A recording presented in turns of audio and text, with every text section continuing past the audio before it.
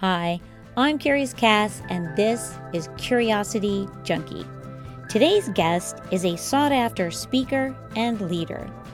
She is a psychotherapist who meets her clients at the intersection of spirituality, psychology, and science. She's also a very dear friend of mine. Please welcome Tracy Brady.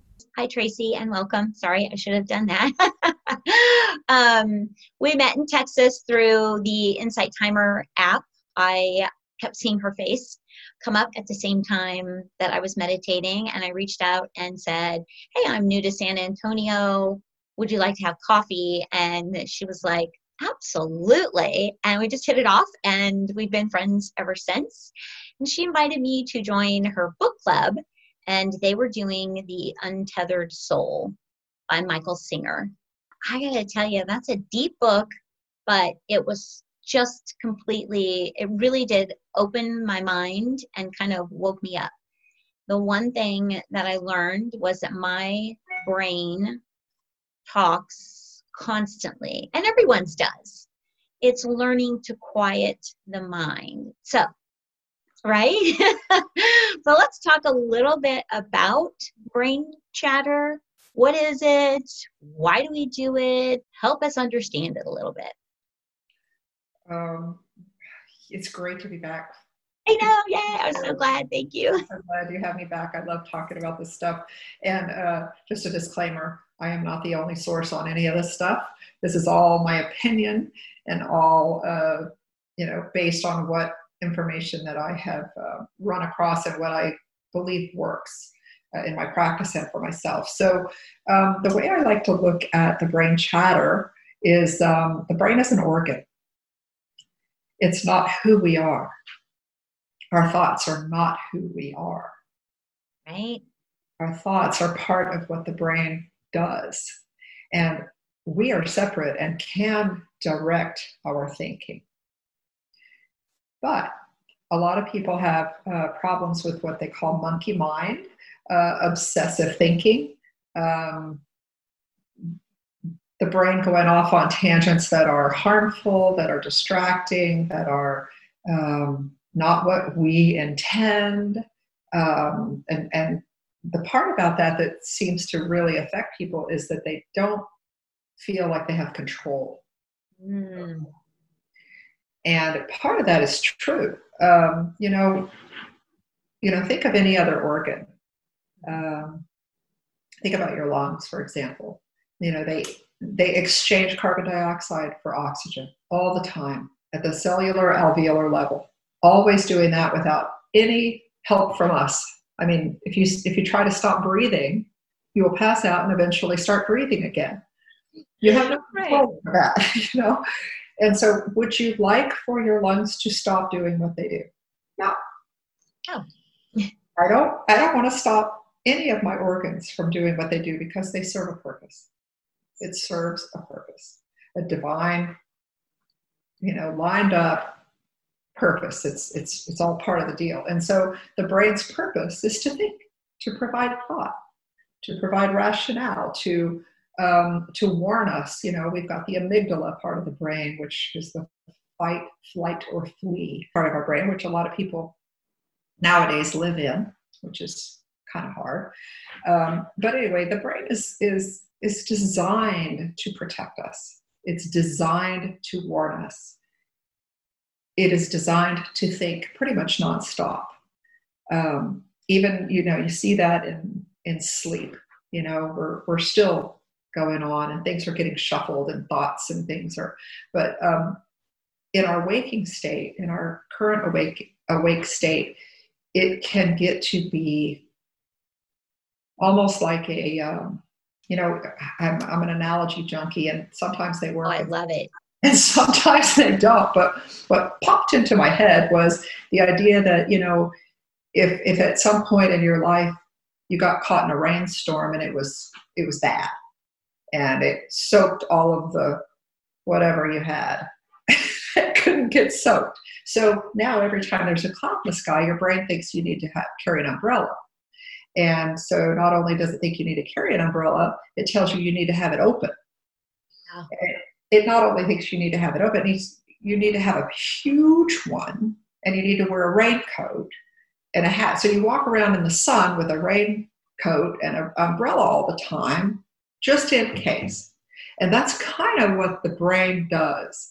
It gets on a roll thinking that it's helping us.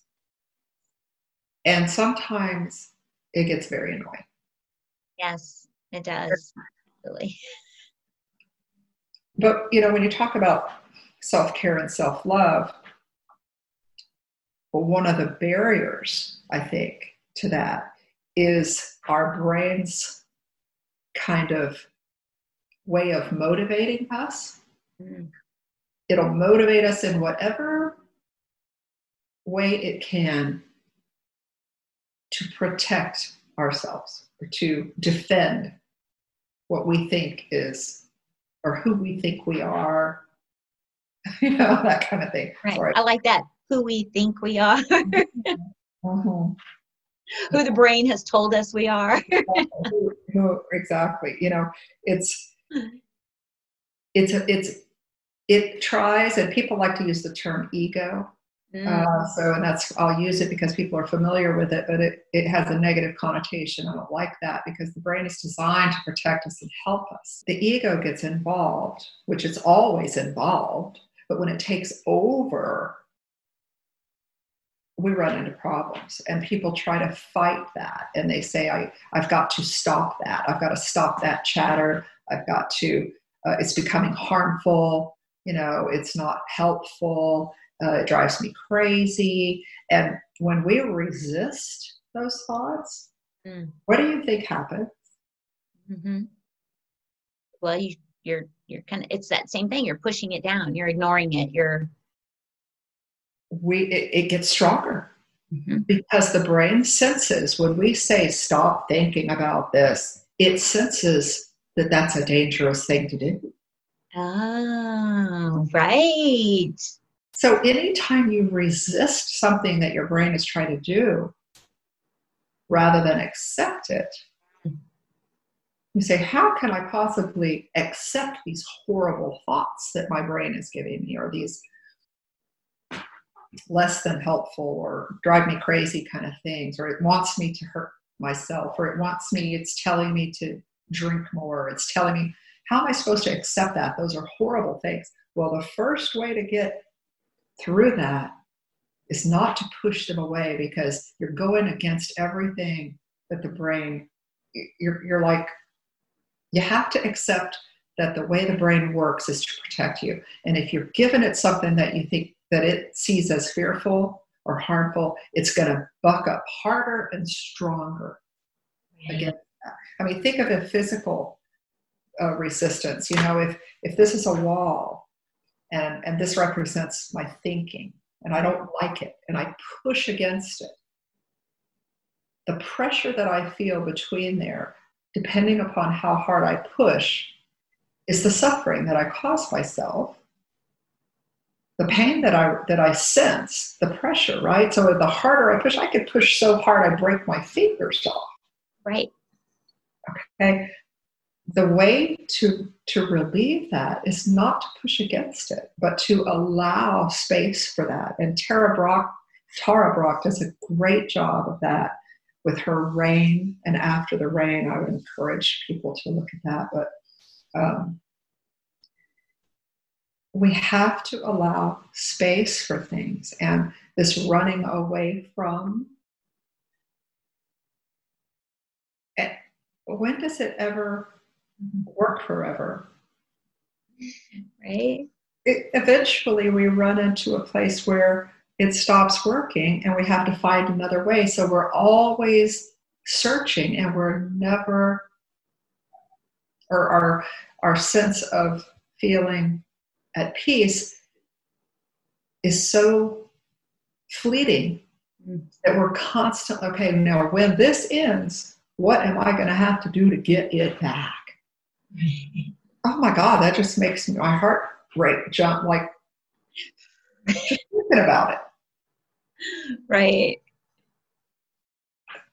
Yeah. One of the things I think that I discovered in recognizing that there is the brain chatter is the self-talk.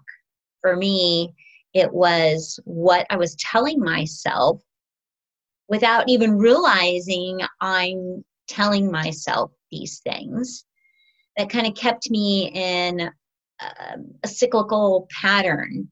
And until I really woke up and heard that voice and what it says, and like you said before, when you say, I love you, it feels weird and awkward. But if I sit with that for a second, it sounds dorky. I know it does. I know it sounds dorky, but it truly has power because you can feel it. You feel that shift in the negative to a more positive, just internal feeling. And it always makes me smile. Whether I'm smiling at this is a quirky thing to do, either way, it makes me smile and it brings me a little piece of joy. So Well, it says, Cassie, it comes forth from you. And what you're doing is you're retraining your brain to know that you're safe and you're okay and you're accepted. Yes. And so from that perspective, the brain is less likely to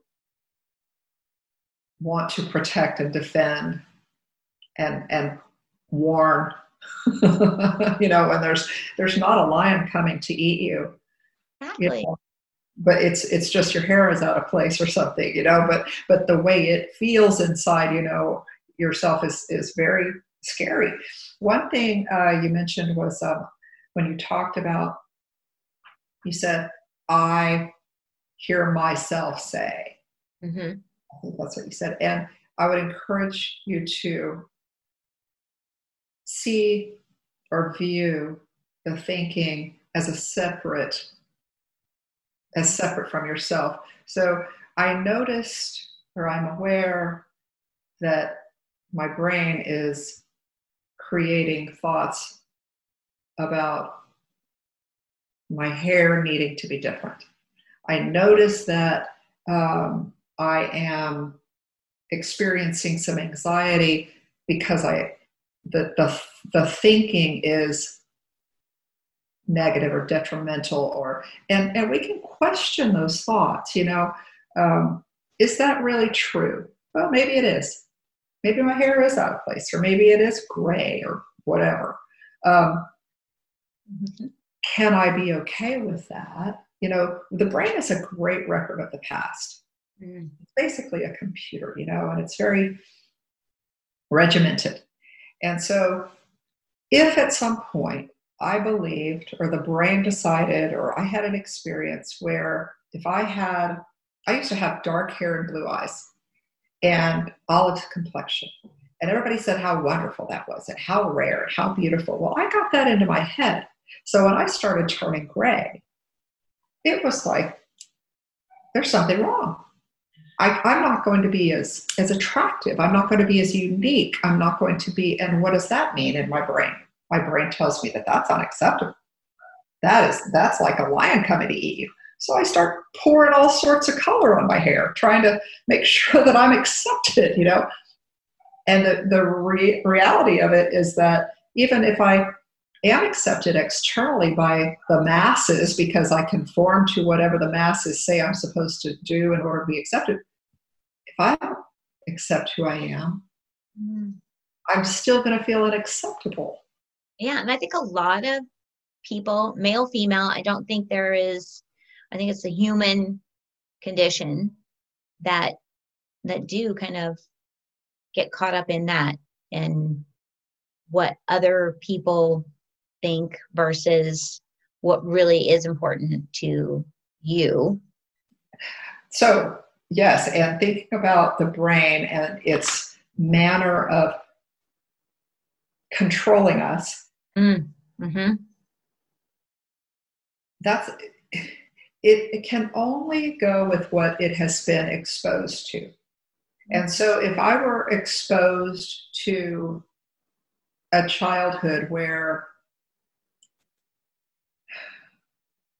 certain things were acceptable, certain things were unacceptable, and I told myself, or I made this vow, or my brain created a rule, Mm-hmm. when I was 5 or 7 or 12 or something like that, that might have helped me at that time. It was likely something that my brain needed to create for me to protect myself. At 30, 40, 50, 60, unless those belief systems are brought to the surface, we become aware of them, we examine where they came from and make new decisions about them, they're going to run on automatic.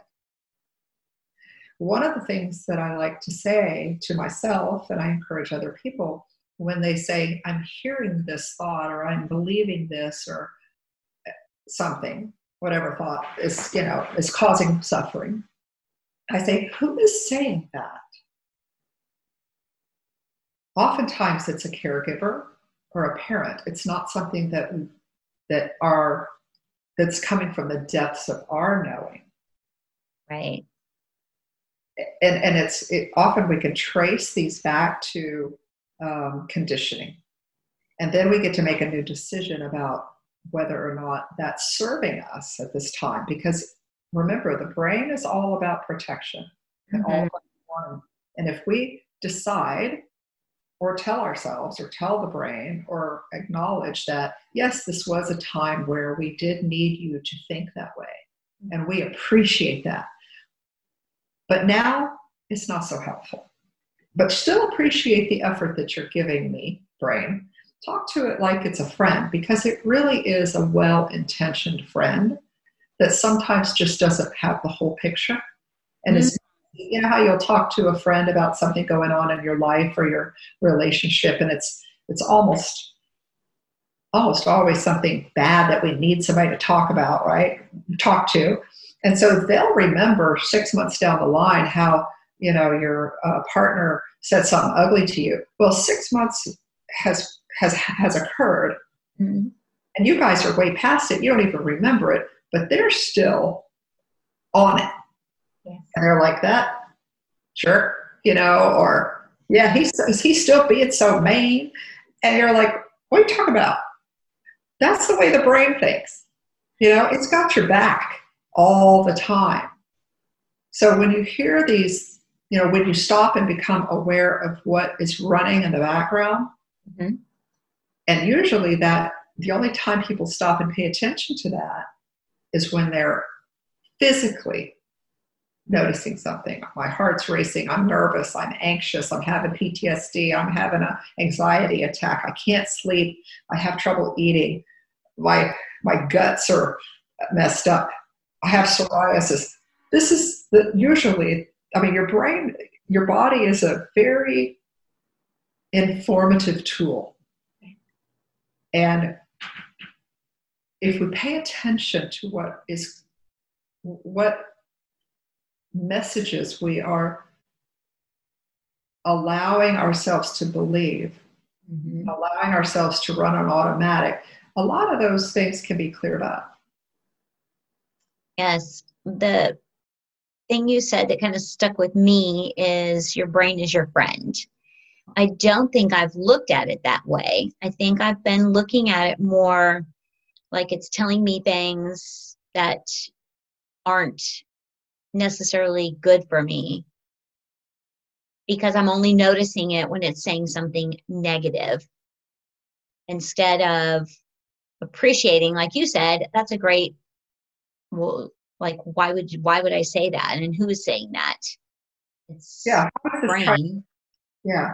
How are you trying to protect me by saying this? What automatic programs are running in the background of my experience and my subconscious that's informing my cognitive expression that I'm hearing today? Right. Do you think some of that has to do with the stories that we tell ourselves? And we tend to start that story, kind of like what you were saying, start that story when you're young, and in the time it served you, and over time maybe it's changed and the story's gotten bigger, or it's developed into a full-blown movie and you're that story is constantly running in the back of your head. So when something does come up from the brain, the story kicks in, or even in life, that story kicks in. Is that the brain also then, that storytelling that you've held on to? What is that piece? Well, you're reaching into what I consider the brain's part in creating our reality. And as long, the brain's a file system, and it expects, like when you're 2 years old and you learn what a ball is, and you learn that it's round. And so every time the 2-year-old, you have a grandson now, right? Yeah, Sam. Mm-hmm. He's adorable. I know. And so when that little guy learns to say ball, and he knows what a ball is, you may take him out to somewhere, and he may see something round and say ball. It's not a ball. Right. But to him, everything round is a ball. And so the brain is very similar to this. And it will say, oh, it looks like somebody's being ugly to me, because it has the same kind of characteristics in my experience from when I was 13 or something, And so we get very defensive, and we get very on alert, and we say this person or this thing is bad and it's trying to hurt me and stuff. When in fact, they may be. You got to pay attention to that. But right. More than likely, it's a call and a mirror for us to examine what we're carrying as far as defenses that may or may not still be helpful. A lot of these things that we carry with us, and you said about the brain being a friend, a lot of these messages and vows and programs that our brains continue to perpetuate were coping mechanisms that got us through some very difficult times. And so in that regard, we really do need to be thankful for the way our thinking has gotten us through some of these difficult times. But they don't always need to continue, and sometimes they don't always need to continue at the same fierceness right. level. We're not always getting eaten by a lion. When I was in school, I was 8 years old in 3rd grade, and everybody had on bell bottoms, and I didn't have any bell bottoms on that day. And so I felt very much like I was not accepted. And so that feels in my body like a threat. And humans are the only creatures that we're aware of, that I know of, that our brains don't know the difference between what is actually happening in our experience or something we're imagining. Right. Because think about it. You can imagine yourself at the beach, and hear the ocean, and you can smell the breeze and the salt air, and you can feel the sand and the sun, the heat of the sun warming your body, and even the terry cloth of your towel. You can really experience being there, and you're not there. So if you think about it, if your brain is creating these, or coming from a scary scenario, right, for example, that we've experienced in the past, because it's a record of the past, and it says this is also a ball. Right. It's really a very interesting concept, but one that starts with awareness that we are not our thoughts. We do have some ability to work with our brain, although we cannot stop it, and nor should we want to, because it's the only thinking part that can carry messages down to my fingertips when I touch a hot flame. So we don't want to shut that thing off. It's important. Right. I think that's amazing in that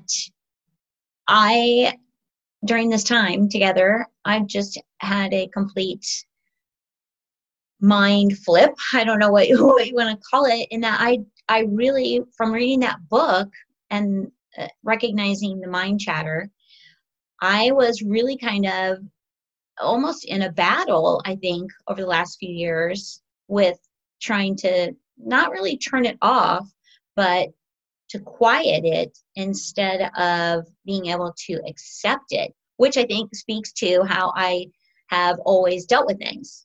Push it down, quiet it, don't talk about it, ignore it, everything's going to be okay, which I don't know if it's just me, but I feel like a lot of people do that. We are not taught to deal with our emotions, with our feelings, and so it's easier just to ignore it. So I'm so glad you said that you really have to look at it, that it is your friend. You wouldn't want to turn it off.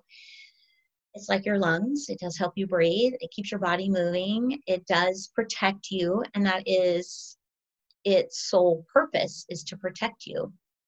And I think now that I look at it that way, it'll feel more like a team effort instead of a battle, and working together, which is fantastic. Like, this is why I love talking to you, because I always get something super powerful out of it. I think I have shit figured out, and then I go, oh, wow. Well, I'm happy for you. That's good. That's awesome. Well, I hope somebody else out there got something out of today's episode. Anything else you would love to share with the world? I'm just very grateful that somebody will, like you, will allow me to have somewhere to speak this stuff, because I really believe that it can help a lot of people be more at peace with themselves and then bring more peace to the world. Absolutely. And I'm so grateful that you want to be a part of this and share your knowledge with me and the rest of the world. Like, I just think it's phenomenal. So thank you. And thank you all for tuning in today. And we will see you next week. Have a great day.